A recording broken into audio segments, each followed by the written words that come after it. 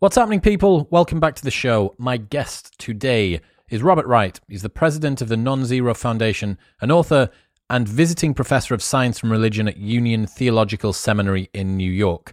Bob's book, The Moral Animal, has changed my thinking more than pretty much any other over the last few years. So, naturally, I wanted to bring him on to discuss whether aliens are real and how we can avoid existential risks. For real though, expect to learn the role that evolutionary psychology plays in mindfulness practice, why Bob thinks that aliens are probably enlightened, how global coordination can be improved by everyone meditating, whether we're doomed for civilizational collapse, and much more. Bob's been talking to some of the intellectual powerhouses from the last few decades since he's been on the internet, and he's got a wealth of experience. If you're not familiar with him, then I highly recommend that you check out The Moral Animal. It really is a barn burner of a book, and it will make you view the world in a very different sort of way. But today was just a bro chat amongst bros, broing it out, just doing what bros do. So, yeah, enjoy this one. In Apple Podcasts related catastrophic news, they have managed to set anyone who already subscribes to Modern Wisdom to automatically have episodes set oldest to newest, rather than newest to oldest. So if this is you, or this might have happened on a different show as well, open up the Modern Wisdom show page in your Apple Podcasts app. There's 3 dots in the top right-hand corner. Press that, press settings, and then go newest to oldest, rather than oldest to newest, because for no reason on earth would anyone choose to listen to an episode from 3.5 years ago just on a whim. Apple Podcasts there making my life increasingly difficult on a weekly basis. But yes, that is how you fix it, if you want to do it. And if you haven't found out that you've hit subscribe, there's a plus button just at the top there. Go and give that a little tap for me. I thank you. This episode is brought to you by Crafted London. Finding men's jewellery that doesn't suck is very difficult, and Crafted London have nailed it. They are the #1 men's jewellery company worldwide. They're sweatproof, waterproof, heatproof, and gym-proof. They've got custom designs in gold and silver, necklaces, chains, pendants, bracelets, rings, and earrings. If you've seen me on any of the big cinema episodes on YouTube wearing a necklace, it will always be from Crafted. I absolutely love it. It works with formal wear, casual wear, whether it's daytime or nighttime. All of their pieces are super high quality. The designs are great, and I love them. It's all I wear. Also, they have an unlimited lifetime guarantee, so if your piece breaks for any reason at any point during the entire life of the product, they will give you a new one for free. Get a 15% discount site-wide on everything by going to bit.ly/cdwisdom and using the code MW15 at checkout. That's bit.ly/C wisdom and MW15 at checkout. Tell me if this sounds familiar. Your business gets to a certain size and the cracks start to emerge. Things that you used to do in a day are taking a week. You're drowning so much, you've now promoted your dog from company mascot to customer service representative. If this is you, you should know these 3 numbers: 37,000, 25, and 1. 37,000 is the number of businesses that have upgraded to NetSuite by Oracle. 25, that is the 25th year anniversary of NetSuite. 25 years of helping businesses to do more with less, close their books in days, not weeks, and drive down costs. And 1, because your business is one of a kind. So you get a customized solution for all of your KPIs in one efficient system. With one source of truth, manage risk, get reliable forecasts, and improve margins. Everything you need to grow, all in one place. Right now, download NetSuite's popular KPI checklist designed to give you consistently excellent performance absolutely free at netsuite.com/modern. That's netsuite.com/modern to get your own KPI checklist today. This episode is brought to you by Whoop. I've worn Whoop for over 4 years now, since way before they were a partner on the show, and it is the only wearable I have ever stuck with because it's the best. It is so innocuous, you do not remember that you've got it on, and yet it tracks absolutely everything 24/7 via something from your wrist. It tracks your heart rate, it tracks your sleep, your recovery, all of your workouts, your resting heart rate, your heart rate variability, how much you're breathing throughout the night. It puts all of this into an app and spits out very simple, easy to understand, and fantastically usable data. It's phenomenal. I am a massive, massive fan of Whoop, and that is why it's the only wearable that I've ever stuck with. You can join for free, pay nothing for the brand new Whoop 4.0 strap, plus you get your first month for free, and there's a 30-day money-back guarantee, so you can buy it for free, Try it for free, and if you do not like it, after 29 days, they will give you your money back. Head to join.whoop.com/modernwisdom. That's join.whoop.com/modernwisdom. But now, it's time to talk aliens with Robert Wright.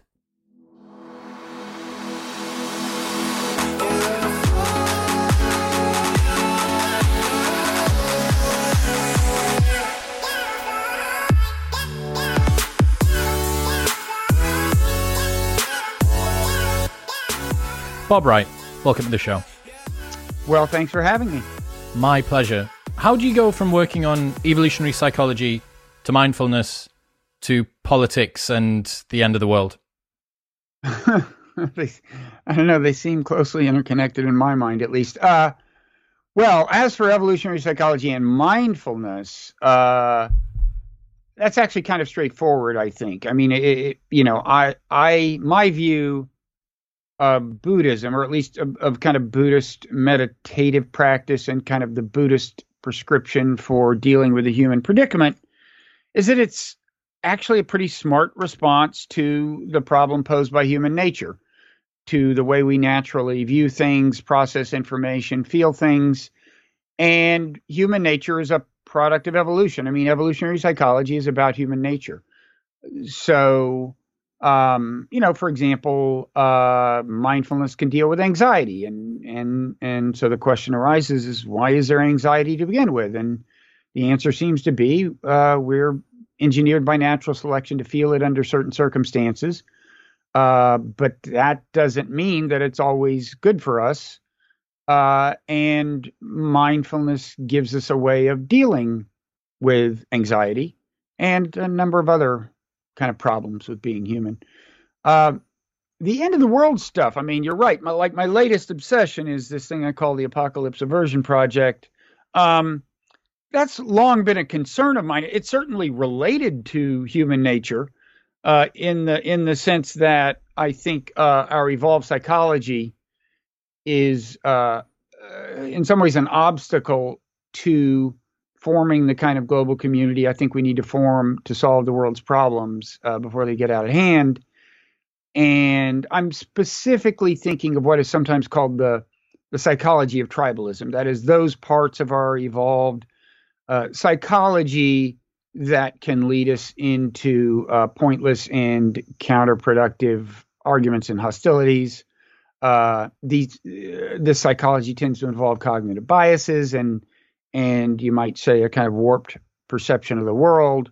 And so, if that indeed, if this psychology is one thing standing in the way of solving the world's problems, then you can see how mindfulness comes back into the picture. It might help us get our minds in a position where we're better equipped to help the civilization survive. So avoiding the apocalypse, is that a global coordination problem? Is that an individual responsibility? I would say it's both. I mean, I wrote a book a while ago called Non-Zero. That was a reference to game theory. A non-zero sum problem is a problem or a non-zero sum game is a game where there can be a win-win or a lose-lose outcome. Doesn't have to be a win-lose outcome. And one thing I said near the end of that is that the world, more and more nations face non-zero sum challenges. That is to say, problems where they can both come out ahead, or many nations can together come out ahead, like avoiding nuclear war. That's a good example. Nuclear weapons create a radically non-zero sum situation. Nuclear war would be bad for everybody, and avoiding it is good for everybody. And I was just saying there are more and more problems like this. Climate change is one. Various environmental problems like overfishing the seas, various arms control problems, bioweapons. So on the one hand, yes, it's a political challenge that nations could cooperate to address. But on the other hand, there is a dimension of individual psychology, because if you ask, well, why aren't nations in some cases getting along well enough to cooperate? Sometimes, at least, I think the answer is, the human psychology uh, I wouldn't say it's necessarily kind of the fault of a bunch of individual Americans say that they're not on better terms with various nations, but it is true that individual psychology makes us susceptible to politicians who want to manipulate us and make us feel more fear of another nation than maybe is warranted, and things like that. So yeah, I see it as both. An answer to that question. It's a grassroots problem of individual psychology, and I'd like to think of ways to get people more mobilized to address the problem at the individual level with an eye to the global goal. And one asset in that regard, I mean, one way to get people interested in this is that I do think that addressing the psychological obstacles to global cooperation is also a way to become a happier person. I think, these are, we're not, I don't think we're made happy when we are, whipped up into a state of like tribalistic frenzy, and go on social media and find people to hate. I mean, there is a sense in which that must be gratifying, or we wouldn't do it, maybe. But I think in the long run, we can be happier and more deeply happy if we avoid some of these pitfalls. So what is good for humanity and the civilization-wide potential of us as a species is also enjoyable in the process of getting to it for the individual agents as well? I really think so. I mean, I really think that if you just, follow mindfulness for the purpose of kind of therapy, to become a little less anxious, maybe a little more stable, a little more appreciative of the beauty in the world and of other people, I think you will wind up becoming a better citizen. And, without even trying necessarily. I just think it'll be harder for politicians to whip you up into a state of hatred. You'll be a little less inclined to fall for bait on social media and contribute to kind of the tribalism problem by sharing things, retweeting things without really examining the consequences of that. So, yeah, I do think that's the good news, that, self-help and kind of helping the world can coincide. Yeah. I mean, stepping into that mindfulness gap, if you've spent a bit of time doing meditation, one of the coolest things is observing an emotion arise inside of you. And sometimes they're negative emotions, right? And sometimes they're triggered by some idiot on the other side of the internet. And sometimes the idiot is you for watching something that you know that you shouldn't have watched, or reading something you know you shouldn't have read. But yeah, it's everything can be a meditative exercise in that regard. Yeah, absolutely. And I encourage people, people think of mindfulness, some people do, as something that happens during meditation, or at least that you have to meditate rigorously to cultivate. And I do encourage people to try meditation and to keep meditating. But you can also just try to be mindful, even if you've never meditated, in various ways. You can, for example, if you're feeling sad and would rather not feel sad, or at least would rather not suffer from sadness, just sit down, close your eyes, and examine the feeling. Just ask yourself, like, where exactly in my head and body is the feeling of sadness? And just examine the contours. And you'll probably find that some of the suffering has gone out of it in the process of your examining it. And I would also encourage people to experiment on social media, even if they've never meditated. Just next time you're about to retweet something, or about to reply to somebody who annoys you, or about to do anything on social media, just like stop and close your eyes and examine the feeling you're feeling that is motivating you to do that. We do things because of feelings. Feelings are the great motivators. Thoughts are involved in the process, but generally speaking, when we are motivated to do something, there is a feeling, however subtle, driving us to do that. And I'd encourage people, on social media, just at any point in life, just stop, close your eyes, examine the feeling. It's just kind of interesting. whatever feeling, good, bad, whatever. It's just good practice, and sometimes it can keep you out of trouble. One of the things I've been thinking about a lot recently is whether or not another alien civilization could be any more emotional than we are, or quick to emotion. And one of the things that I've come to believe is they couldn't be. Because if you were to turn up our emotionality by 10 or 20%, I think that coordination would be so difficult that you wouldn't actually be able to achieve very much. So given the fact that we're trying to avert an apocalypse, we're hopefully going to fulfill our civilizational potential and become multi-planetary, spacefaring, Type 3 Kardashev civilizations, is there a potential that our emotional set point is a glass ceiling, which it's a Sisyphean task to try and get past with regards to mindfulness? You would need everybody to be dedicating 10,000 hours of their life simply to be able to get to the point where we could coordinate sufficiently well to reach our potential. Are we too emotional to be the civilization that we want to be?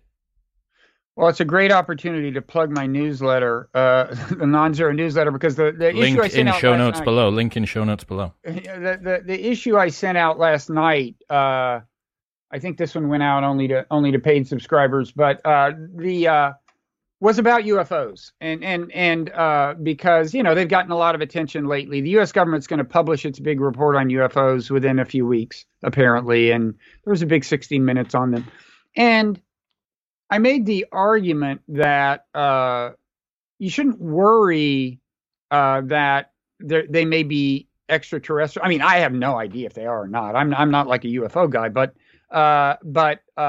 you shouldn't worry that, oh no, maybe they're extraterrestrials. In fact, in a certain sense, you should hope that they are. And the reasoning I gave is I think pretty aligned, if I understand you correctly, with what you're saying. I mean, I said. Well, this could use a little background. Maybe you may have heard of the Fermi paradox, the idea that, wait a second, in principle, there are so many planets out there that could have life. If you ask, just in our galaxy, the Milky Way galaxy, which is one of a jillion galaxies, how many planets are there that seem to be in the Goldilocks zone, that is neither too hot nor too cold for life? The current estimate is like 20 billion or something, okay? Or more, probably more. And so if you assume that, well, on some of so probably a lot of them, fair number of those probably have water. And so if life is the kind of thing that arises when circumstances are conducive, given long enough, and by the way, a lot of these planets are way older than ours, so there's been a lot of time. If you assume that life kind of tends to start and that evolution has a decent chance, at least, of producing intelligent life, and that intelligent life tends to launch technological evolution, pretty soon you find yourself asking, well, why haven't we been contacted by aliens? Because you'd think there would be some out there that are like millennia ahead of us in terms of technological evolution. And so, challenging as it is to communicate from another solar system, or even travel from another solar system, you'd think there would be some that would solve the problem and so on. So that's the Fermi paradox. And, if there's so many opportunities for an advanced civilization to develop in our galaxy and the universe more broadly, why haven't we heard from them? That's the paradox. And one answer you get is, well, maybe when civilizations get to our level, that is, they have the technology that they could use to bind themselves into a planetary community, solve any problems they need to solve, or they could blow the whole thing up. Maybe they blow the whole thing up. That's a common answer to the question posed by the Fermi paradox. And so I said two things. First of all, you might hope that there are extraterrestrials showing up just so that you'll know, like, it's doable. I mean, they've got past the great filter, therefore so can us. It's possible to get past this so-called this one variant of the so-called great filter. The other thing I said is, I would guess that if they did get past the great filter, they're probably morally enlightened enough that they're not going to just like torture us or eat us, right? I mean, because, again, my view is that if planet Earth is going to get past the current crossroads, then people broadly are going to have to really make, in a certain sense, more moral progress. They're going to have to overcome some of their tendency to be just gratuitously and harshly judgmental of other people and kind of come up with reasons to hate other groups and stuff. And so, I think I think if there's a civilization that's gotten beyond this threshold that we are maybe stuck at and surmounted the challenge, I would suspect that they're probably, closer to moral enlightenment than we are, and not inclined to gratuitously inflict suffering on other sentient beings. That would be my guess. Well, that actually rolls forward from my proposal. My proposal is that most civilizations couldn't be more emotional than us because they would struggle with global coordination. If I'm saying that I think we're somewhere near the ceiling of that, you have to presume that, well, I don't know if less emotionality would be akin to more enlightenment. I'm not really too sure about that. I don't know how those two map onto each other, but they shouldn't be at least more tribal than us, or else how the fuck have they managed to colonize the galaxy and get over here at the very least? They would have to be less tribal, I think. I mean, you can imagine scenarios where they consolidate planetary order without becoming less tribal. It seems to me unlikely. Totalitarianism, perhaps, or some sort of technocracy overlord. That tends to be an unstable thing. I think, as for whether you're talking about kind of level of emotionality, in a certain sense, I would agree. I mean, I would say when you become mindful, yes, there's a sense in which you're becoming less emotional, but mindfulness practitioners and teachers want to be very careful with the language here. It's not like your feelings are going away. It's that you are less slavishly obedient to them. Don't identify with them. Right. You're better at not identifying with them when it's not in your interest to do that. And so I think if you presume that the emotionality being higher made not identifying with them more difficult, though, that should end up a similar sort of outcome. You could imagine just subduing the emotions and that having somewhat the same effect. I'm just saying it's not exactly. I understand. It's not exactly the same as mindfulness. It's of course the little thing I just said about the Fermi paradox and my take on it. There are all kinds of assumptions underlying my analysis, and some of them are hard to kind of get a grip on. Would any technologically advanced species be prone to tribalism in the first place? In other words, would that be something it had to overcome? I think you could argue there are reasons to think maybe so, given the way natural selection works. I think there are reasons to think maybe so, but I would just acknowledge that that's an example of something I'm kind of assuming without really examining. Yeah, I think, I'm not sure. Obviously, the next couple of months are potentially going to be some of the most revelatory in human history, depending on what gets released from these files. But to me, it seems unlikely that they're living beings. Unless they've got some underwater station, perhaps. But what would make most sense would probably be, what do you do when you've got in the Antarctic and you're just doing observations? Observation posts tend to have some sort of technological component that's able to do the observation on your behalf. You have cameras, you have sensors, you have so on and so forth. Why not just make a base down at the bottom of the seabed? It's far less likely the fish aren't going to bother you.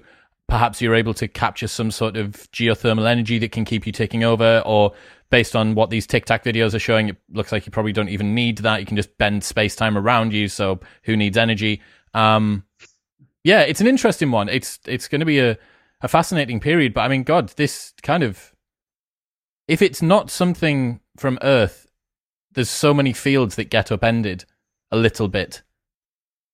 Yeah, it would be pretty freaky. The report has been leaked to the New York Times, or at least selectively. The officials who leaked it wanted to get some messages out, and what the New York Times said is they don't find strong evidence that these are extraterrestrials. On the other hand, they are puzzled by the properties that some of these apparent, if these are indeed flying objects, they seem to possess capabilities that we don't have. And uh, you know, I honestly don't know. I'll be curious to look at the report itself. But as for the question you ask, I mean, there's a couple of things. First of all, you might say, well, given the fact that a civilization would presumably develop the capacity to communicate with us from a distance before it would develop the capacity to actually get here, which isn't an easy thing to do from like 10,000 light years away.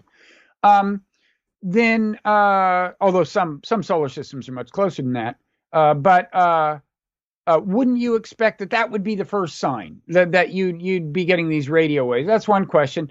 The other question, maybe more closely related to the one you asked, is there's kind of a couple of pretty interesting sightings that I'm aware of. The most interesting seem to be on the one hand, the eyewitness testimony of this David Fravor guy, the pilot off of San Diego, because there were 3 eyewitnesses in 2 planes, right? I mean, there was one of his there was a woman who was flying the plane above him, and she watched what he did from a distance. He meanwhile went down and engaged what he says was an aircraft. And you've got 2 people in each plane, and for the first time I'm aware of, we actually heard from this woman on 60 Minutes the other day. So that seems to be intrinsically interesting when you listen to their testimony. And there are kind of remote kinds of corroboration of that. I mean, they were originally dispatched there by a cruiser, I think it was a cruiser, Navy ship that had seen these things on its radar that wanted to investigate, and then but they did not get anything on camera from their plane during that sighting. A plane came later that day. I think a plane went out and saw something that might be something, and that's the FLIR video, infrared video. The other interesting sighting is apparently these things just persisted for months. In the one I just described is 2004. These other ones were I think around 2014, and they were off the East Coast of the United States. And those are the videos where it's like people are going, whoa, and those are 2 other videos. And so I've asked myself, looking at those, okay, so suppose these are extraterrestrials. I've asked myself the question you've asked, well, first of all, why are they exposing themselves like this? And I guess one thought could be they didn't realize they were that visible because the Navy never released the videos. I don't know. I mean, but it is puzzling, and it may be reason to think there's less here than meets the eye. I don't know, but I don't. I mean, maybe that's a better answer to the San Diego one, because there was only one sighting. That craft seemed to have the ability to maybe even submerge in the ocean, at a minimum, hover above it, and that's the only sighting of that kind. So maybe that's a case where okay, it got seen once, and then it's then they changed their program, right? I don't know. It's fun to speculate about this stuff, but I don't know. Have you gotten very deeply into this stuff? I've watched the Joe Rogan episodes with Commander David Fravor, and right. I've seen a bunch of other videos on the internet, and I mean, Joe's balls deep in this stuff, so he's actually a pretty good sort of one-stop shop in terms of a resource for it. But yeah, you're right. It's a very unceremonious. If this is aliens, it's the least ceremonial way that you'd no landing on the White House lawn, just right dicking about in the Pacific and the Atlantic Ocean. Yeah, and you would think if they're advanced enough to get here. I mean, we're talking about advanced technology. If they could get here from another solar system, you would think that it wouldn't take them terribly long to decode our communication and be able to communicate with us. And at that point, why wouldn't they? I guess if they think of us as this interesting experiment, they just want to watch. I don't know. But, it's I've watched debunking videos, and I am totally agnostic on the question of whether there's anything here at all. I just don't know. It's just that it's fun to speculate. And when you hear some of these people, like Fravor and that other pilot, talk together, you think, pretty weird. And it's compelling because you have these multiple viewpoints, Mark.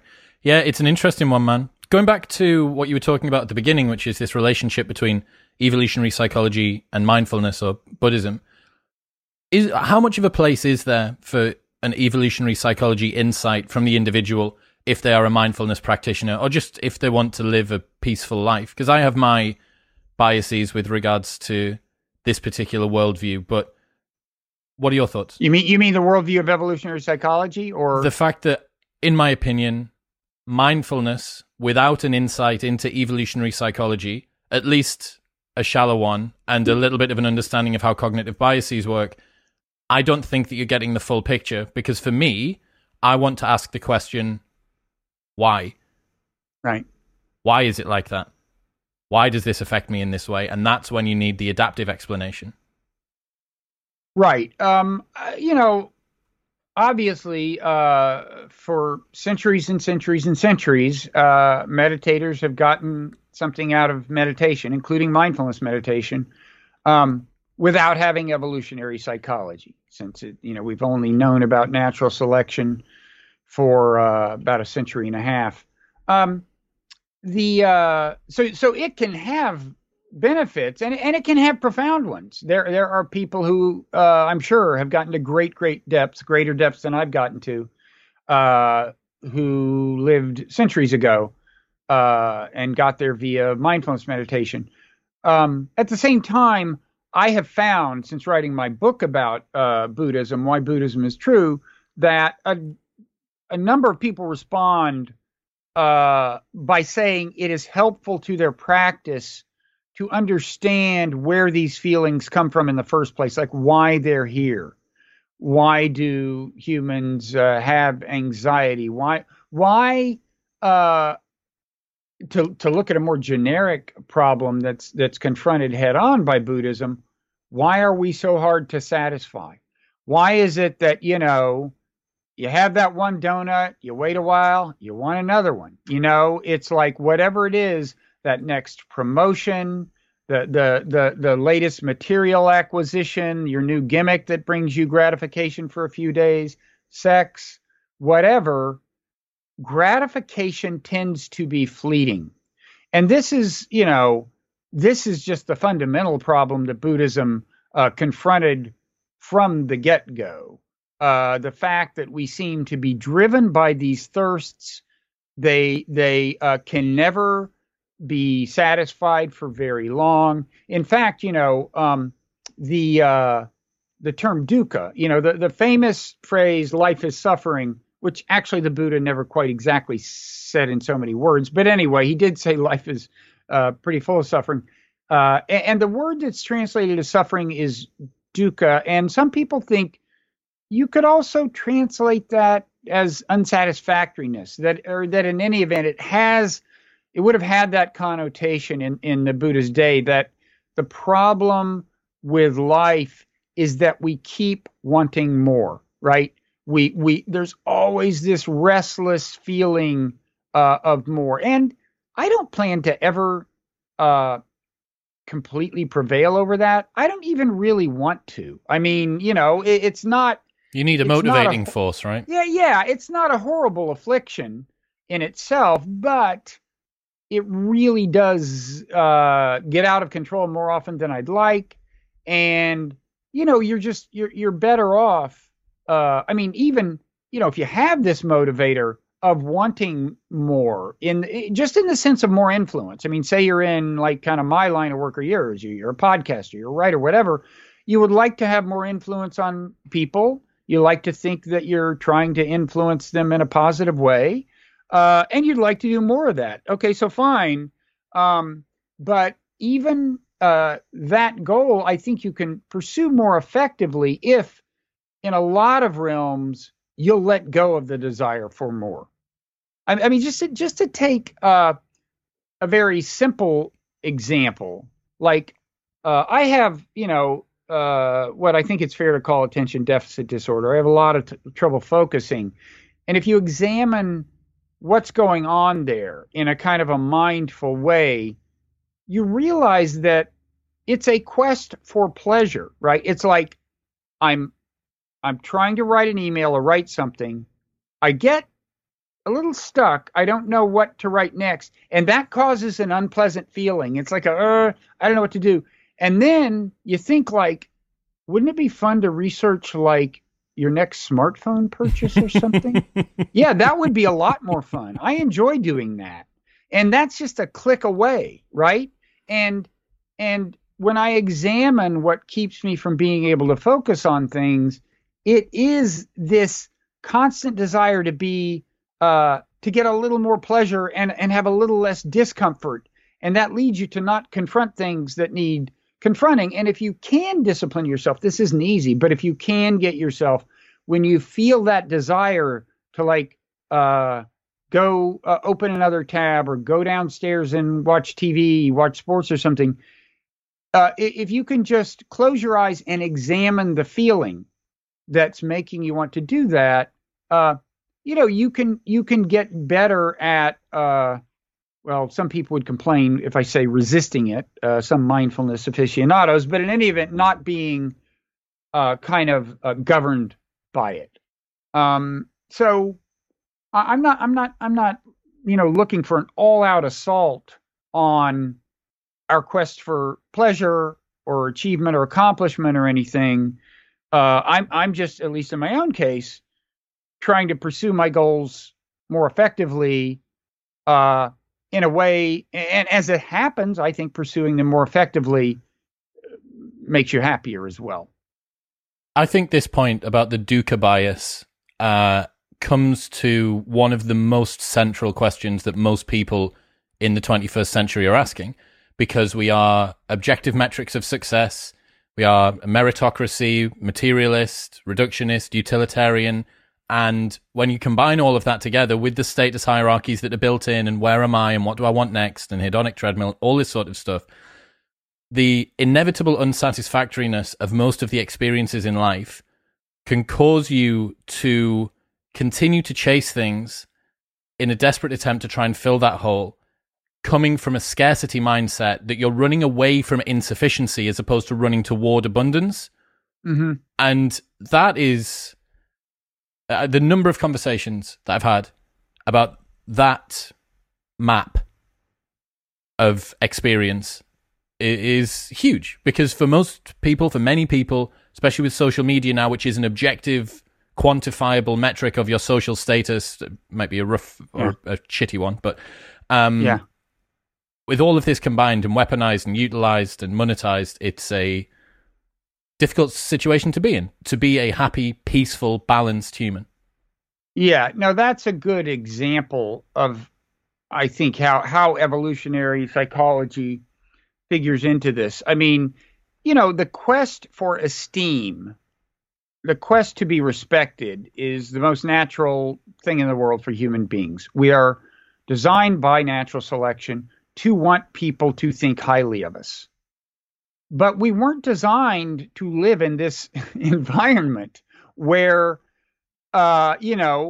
we are every day seeing how much affirmation we're getting from all of these people who don't actually even know us, right? I mean, it's like it is genuinely painful to tweet something that leads a bunch of people to judge you negatively. And they're like in no position to judge you. It's crazy when you think about it. And yet here we are. And it's another case where if you can just pause and examine the actual feeling of pain, like this is hurting me, just reflect on the feeling. I think the feeling will be a little less painful. But at the same time, the desire, when you tweet something and you're like, let's check every 5 seconds to see how many likes I have or retweets, that feeling too, I think warrants reflecting on, because it can become pathological. It's and this is, to get back to the psychology of tribalism. This is a big problem for our society at large, because Twitter, social media tends to reward tribalistic behavior. The easiest way in the world to build up your Twitter following is to find a pretty big group, Trump supporters, Trump haters, whatever, and just reinforce their prejudices, right? Just like whoever it was, this genius thing the other day, claiming that Trump had his pants on backwards, which turned out not to be true. But somebody had, whoever the person is who came up with that picture, seeming to show that, hey, my hat's off to you. You really know how to play the Twitter game, man. Just come up with total bullshit that is deeply gratifying to everyone who hates Donald Trump. And there's a lot of those, and get it out there, And then, of course, the effect of that is for Trump supporters to say, see, they do nothing but lie about us, right? The Trump haters do nothing but lie about us and about Trump. That's all the more reason not to trust the media. So if the media tells you the election wasn't stolen, don't believe them. And it's just, it's a really deep problem. I mean, I think somebody needs to find a way to make it be considered cool to not be an asshole on Twitter. Well, the problem is no one notices you when you're being silent, right? Reasonable people very rarely make the headlines. No one says, look at this incredibly well-balanced, nuanced, centrist point that was just made here. No one gives a shit. And also, a point that I realized about Sam Harris toward the back end of last year, by being in the middle, you can guarantee disagreement from both sides. At least when you're out on the extremes, you get agreement from one of them. But by sitting in the middle, and the stupid thing is that your view on gun control should in no way be influenced by your view on abortion, or your view on the federal tax level, or your view on immigration, or anything else. But because of the way that people have become tribalized, and because of how politics works, that you tend to have this two-party system, at least in America, you get that. So people get bunched together in groups, but there's no reason. If I know one of your views, and from it I can accurately predict everything else that you believe, I can probably safely assume that you're not a serious thinker. Right. But what political polarization does is make it more and more true that that's the case, because people choose their policy preferences by whatever the other side doesn't like. I mean, a version of this kind of is the way so many Democrats in America are suddenly these anti-Russia Cold Warriors. It used to be kind of reversed, and then the idea developed that Russia had helped Trump in the election, and I personally think it turned out to be a little less there than met the eye. I mean, the Muellergate investigation didn't really turn up all that much. I mean, Russia did try to intervene and help them where they could. And actually, the email hack, I think, was genuinely consequential. But the idea floating around in the resistance for a while was like, oh, he's their Manchurian candidate, that he did a deal with them, and he's in bed with Putin and blah, blah, blah. And that led all these Democrats to suddenly be like the Cold Warriors that Republicans used to be. And there was just a complete flip on that. And then Republicans started saying, hey, Russia, what's so bad with Russia? It's not a rational process, political polarization. Well, look at the positions on free speech now. That the people who are calling for restrictions in free speech traditionally would have been the ones that were calling for free speech absolutism. Right. No, that's absolutely true. The when Trump is thought to be the problem, then a lot of liberals are in favor of him and his people like him being shut down by social media companies. And I got to say, life is a lot easier without him on Twitter. But I would have been very interested to see if we could have mustered the discipline. I think if he hadn't been kicked off Twitter, there would have been a movement. I certainly would have supported it. I think you would have heard, it would have made some noise to just ignore him, to just he's no longer president. Don't do him the favor of retweeting anything he does. Just ignore him. I would have been curious to see if we could muster that much self-discipline. I'm sure it wouldn't have been a complete success, but I'd like to know, and I guess we won't know because I think he's banned from Twitter for more or less 2 years for good. on Facebook. I think it just came It's out. It's at least January 2023 on Facebook, but I think Twitter sounds like they have no plans to ever reinstate him. I don't know. Yeah, well, I mean, the news is a lot more boring without him being around. Hey, I'm okay with boring news. Yeah, no, I'm not. I mean, I'm very ambivalent about the social media companies shutting him down, and in general, I mean, like, well, just their, I don't think they're doing a great job of handling the challenge, and I think they should err on the side of openness and have clearer rules. But it's a weird. I kind of feel their pain. I mean, if I were running Twitter or Facebook and saw how, untrue and dangerous things can spread rapidly, and saw that we had a president who, was inclined to say things that weren't exactly thoroughly corroborated, and get them spread widely. I understand their temptation to do something. It's not easy. I think the problem that people have is that it appears like the rules are being applied discriminately, right, between the picking particular actors or particular viewpoints or particular political positions. And both sides of the aisle consider it to be their side, which is the one that's being maligned, right? It's right. If you have someone that is in their left echo chamber, they will only be served people on the left who have been cancelled or had their channels removed, and everyone's up in arms about it. But if you're on the right-hand side of the aisle, you don't see that at all. You just see your side of people that have been cancelled and have been removed.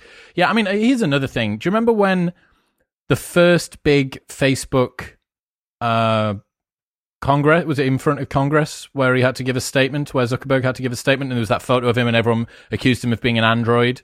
Remember this? It was maybe about 3 or 4 years ago. And he is an amazing-looking guy, I gotta say. He's a very androidy-looking human. But think about that. Or look at Jack Dorsey now. I mean, Jack Dorsey just looks like a man that's done far too many psychedelics, which very well may be the truth. But these are people, especially Zuck, right? He was just a kid that started a thing, and now he's strapped to this nuclear warhead rocket going at 1,000,000 miles an hour, and you just look at him and you think, you just wanted to do like a cool thing on the internet. And as people progress on, we go through life, we leave our old epochs behind, we find our new ones. But God, I don't know. I really do wonder in his darker moments or his more mindful moments whether he thinks, God, would life have just been easier if I'd started a Shopify store or something and was just doing e-com? Yeah, I don't have a very clear sense for what the answer to that is because he's so hard to figure. I think it's because he's an android, Bob. Well, honestly, I mean, I don't think he's an android, but I mean, he does seem not constrained by certain basic human feelings. The way, I mean, like, when he went to Harvard, he started that site. It was a hot or not site. The one where so they comparing show two pictures different people of people who I guess were in the freshman book or whatever at Harvard, and people would vote on how attractive they were. Now, if I had that idea, I'd think, ugh, like, I don't want to cause pain to these people who are going to get downvoted. It's like, this isn't cool. He doesn't have feelings like that. And he has treated Facebook that way. He's just like, I do think he kind of sees us as laboratory rats. I mean, they've literally done experiments on, where they, I forget the details, but where they just, they're like, let's throw this out here. And see how people respond. And I forget the details, but there are some really controversial examples of that. So I don't know. I don't want to get off on Mark Zuckerberg, but I'm trying to think, are there any of these companies that are in the hands of people who seem like deeply conscientious? Hard to say. But there is a lot of power in a small number of hands now because of the way these companies, Google, Facebook, Twitter, just blow up and dominate just by virtue of their internal dynamics. You You don't have to be a ruthless monopolist to make that happen. That just the positive network externalities make these platforms dominant. And then you're right. Suddenly you're running a dominant platform. The Matthew Principle's a hell of a drug, man. Yeah. Yeah, it really is. Just finishing off that Dukkha bias thing that we were talking about. So there's another side of the coin, I think, that when people achieve something that they thought was going to give them pleasure, my favorite example is talking about a holiday. So you're planning a holiday for ages. You're all excited. You know the restaurant. You know the table. You might even have looked at the menu and know what you're going to order. And then you sit down, but then you notice that there's sand between your toes and maybe it should have been iced instead of shaken. And I wish I'd gone for medium well instead of medium rare. That is a feature, not a bug, right? That's part of the source code. It's inbuilt into the substrate of our existence that everything's just going to be a little bit more tarnished than you probably thought, or if it isn't, it's going to be briefer. What practices have you found to allow yourself to be able to relish those sort of good moments a little bit more? Well, first of all, as for the feature bug thing, before I answer your actual question, I mean, that I think is interesting to delve into a little, because I think you're right. The constant evaluation of these things, like, couldn't this be a little bit better? It's not quite as good as I had expected. It is built in. And the reason it's built in is because it's a feature by the lights of natural selection. Okay. That is to say that apparently in our species, and I think this would be true of a lot of species, but animals that had that did a better job of getting their genes into the next generation than other animals. But that doesn't mean it was ever a feature in terms of the happiness of the individuals, because natural selection doesn't care about our happiness to begin with. So it could be a feature from natural selection's point of view and a bug from the point of view of human psychology and human happiness from the beginning. And then there's the second sense in which things can become bugs. And that's by virtue of how different the environment we're in is from the environment we were designed for. So, for example, the desire to feel a little better. Well, in an environment where there's cocaine, that can become a huge bug, right? And cocaine wasn't part of the natural environment. So it wasn't a bug of that kind in the environment of our evolution. So anyway, that's just just wanted to be clear on kind of the feature bug thing. I mean, so you're asking now about like I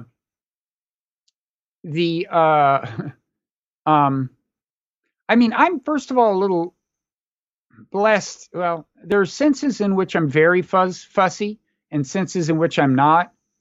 And I'm not like a foodie. It's like my wife's family, they're foodies.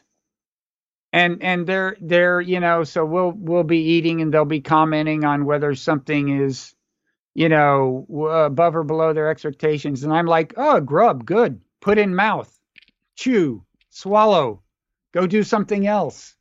Fine. But I definitely have the problem at some level, and certainly one way to get it. What do you have a weakness for? If it's not food, what are some of the things where your Dukkha bias rears its head? Oh, well,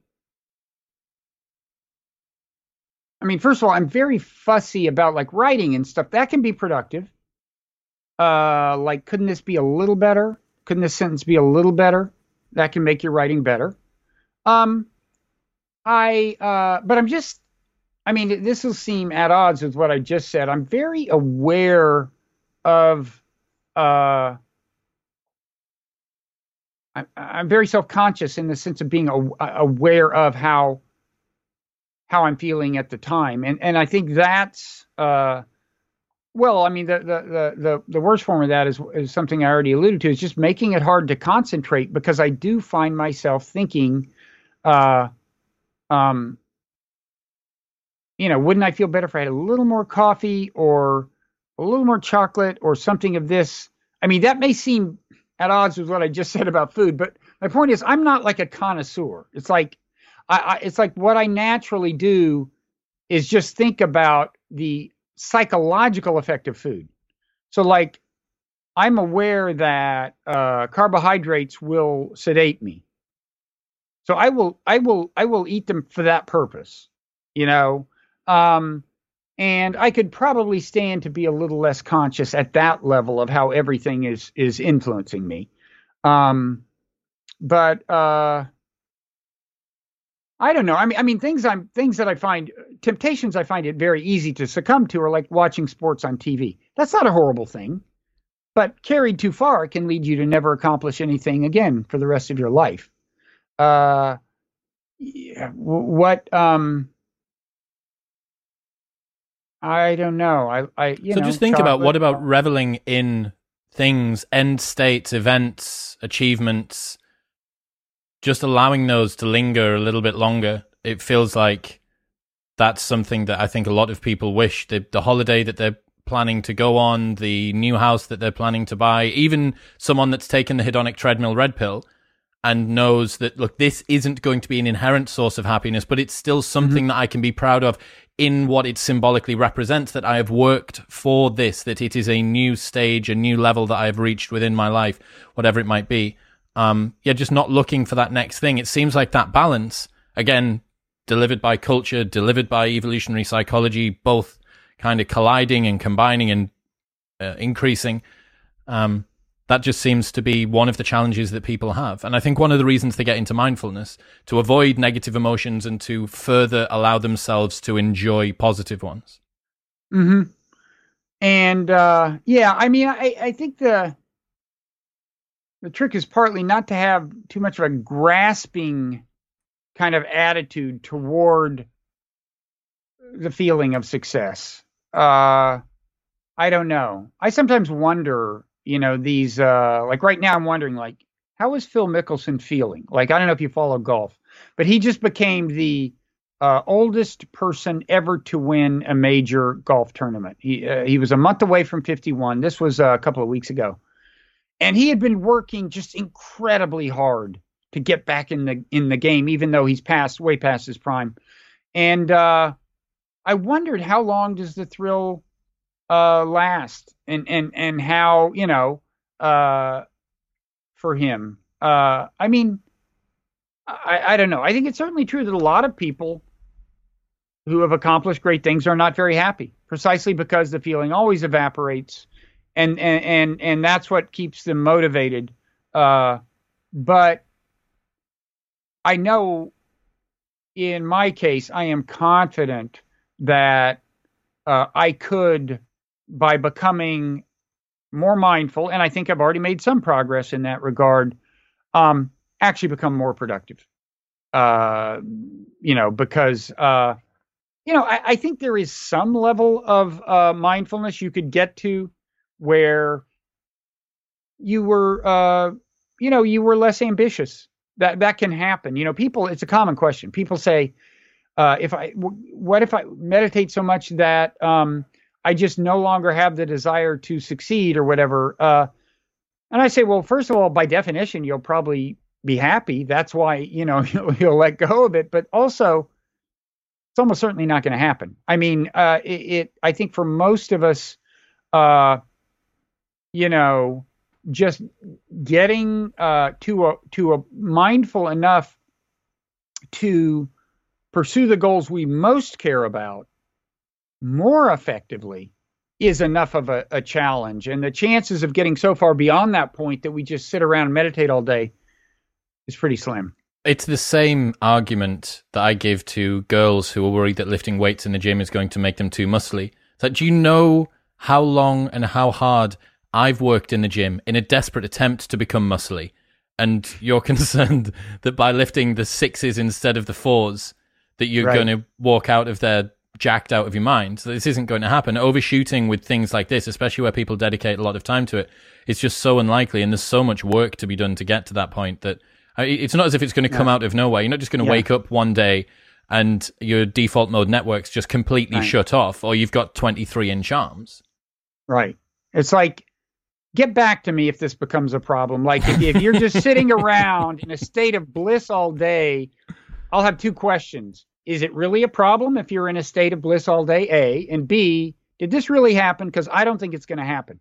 So you're like a serious fitness guy, right? I train a lot, yes. And is this do you have trouble staying motivated? Sometimes. Yeah. Yeah. And it's like what, weightlifting and what is it? A combination. So sometimes it's CrossFit, sometimes it's bodybuilding. The reason that motivation sometimes ebbs and flows is that one training methodology often gets boring, but you can easily change that up. Go into Muay Thai. So I went out to Thailand and I'm going to go to more functional fitness, or I'm going to start doing yoga for a while, and now I'm back into bodybuilding again, and so on and so forth. Yeah. No, that makes sense. I kind of feel that way about different meditation techniques. Sometimes, you start seeming to get diminishing returns, and there are different things you can try, different techniques. I've really found that recently. I was with Shinzen Young's 5 Ways to Know Yourself. So I was following that for the longest time.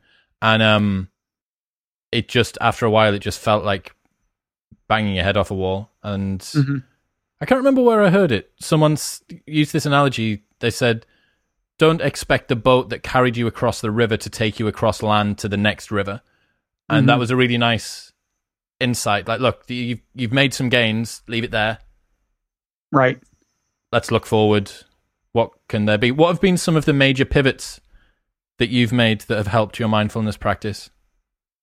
Well, it goes up and down. A thing I'm trying now, because I have hit, kind of a wall, is just meditating a second time a day. Because I do meditate every morning, and that's good. But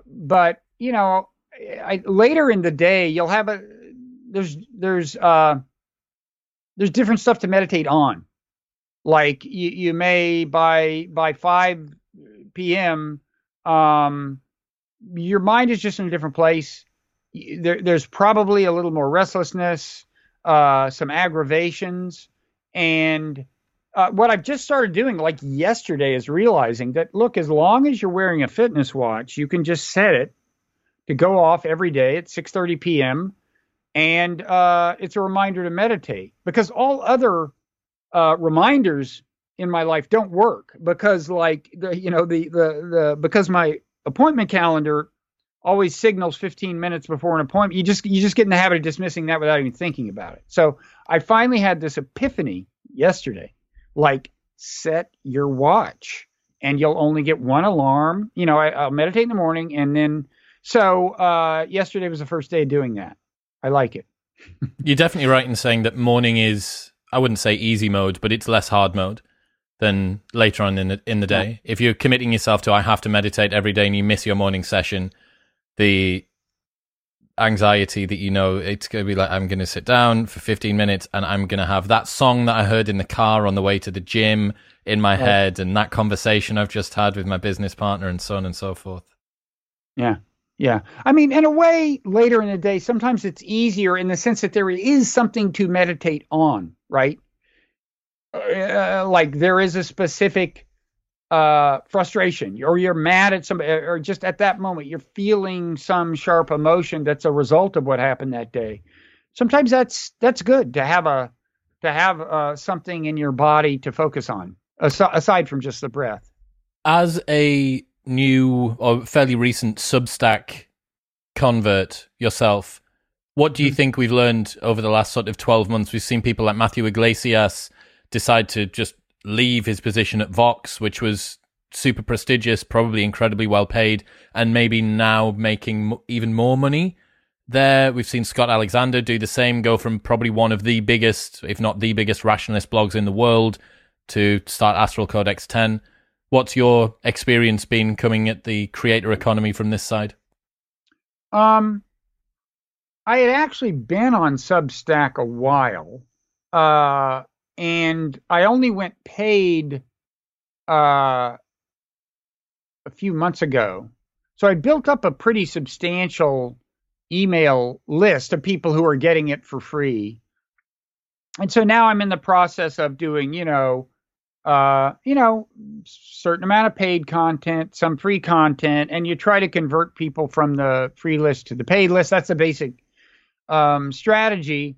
And I'm finding it, reasonably gratifying.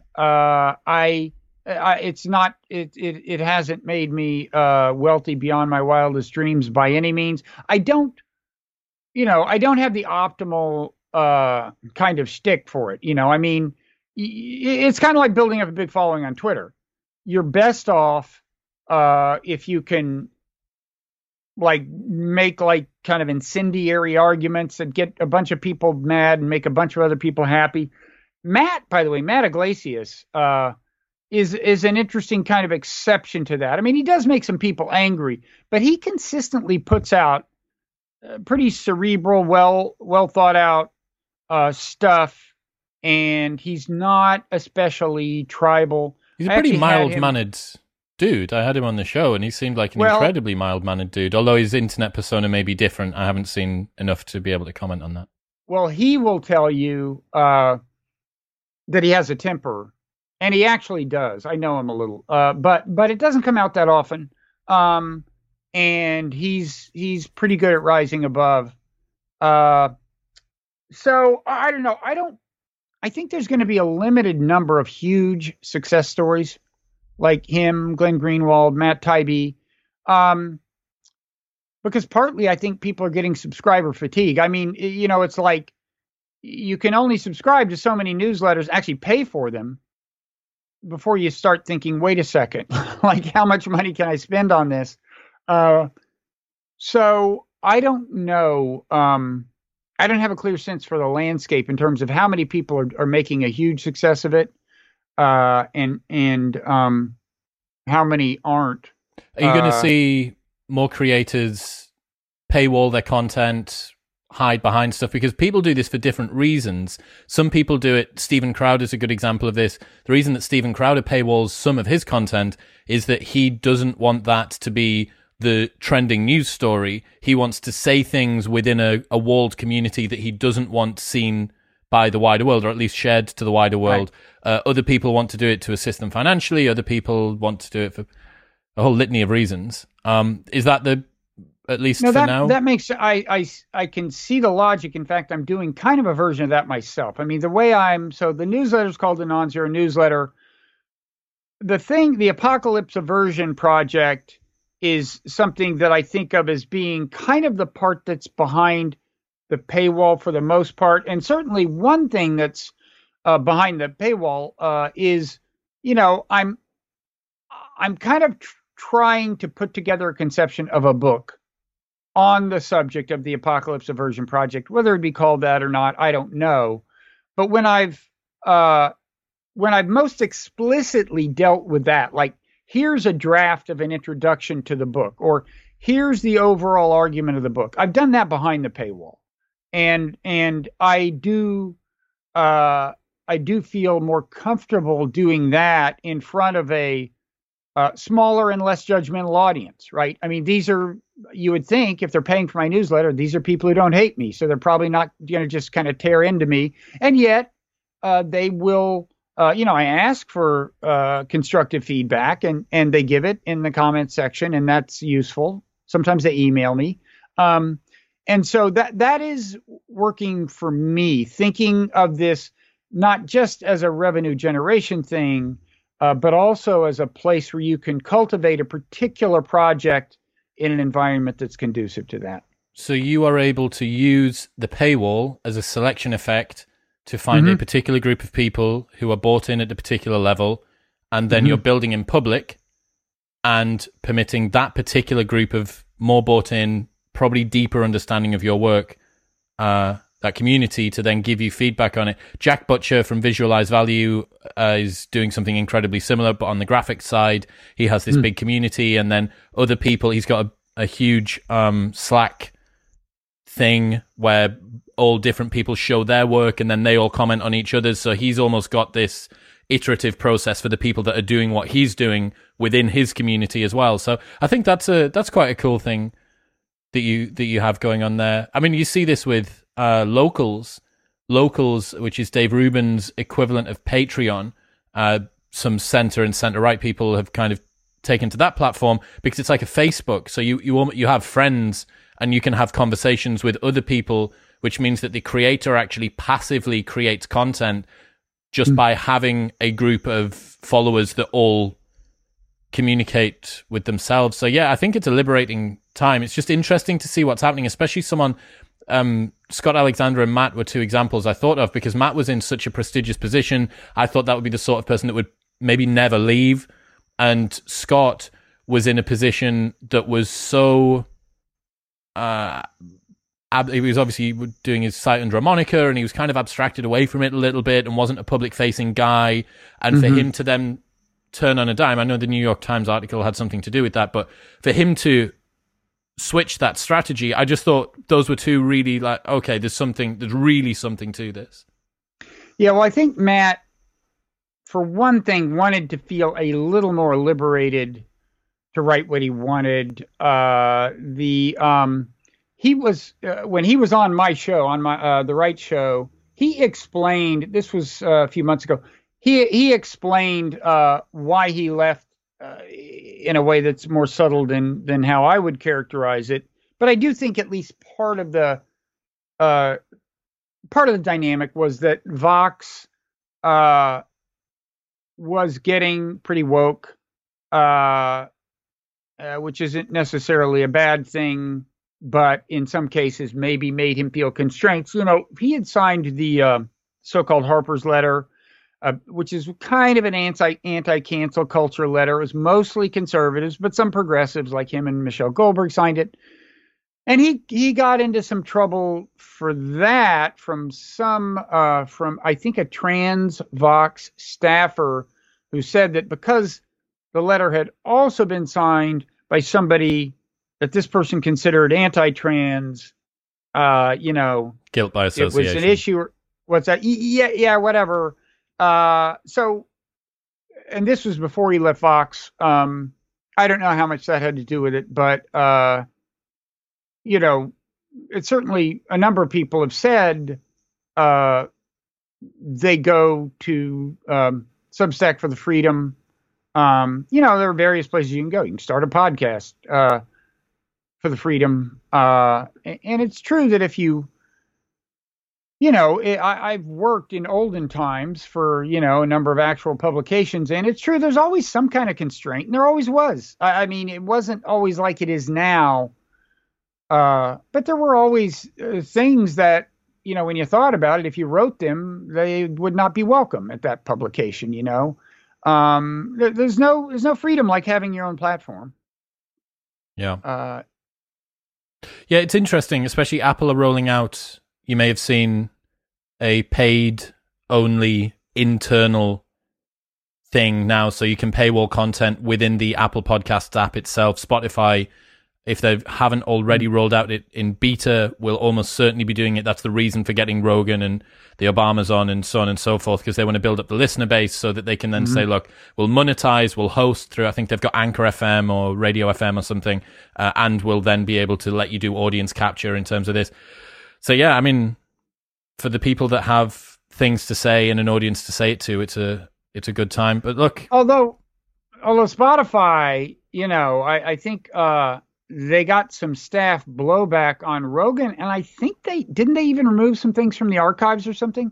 They didn't transfer across a bunch of episodes, and then later reinstated most, but it seemed very particular, the ones that hadn't been pushed across, people that had been cancelled, people that held views that were contrary to some of the ones. So Alex Jones, Chris D'Elia, Michaela Peterson, Sargon of Akkad, couple of others, but I think some of them were 8 years old. But I mean, an English cricketer has just been pulled from the cricket team for 2 tweets that he sent 9 years ago when he was 18.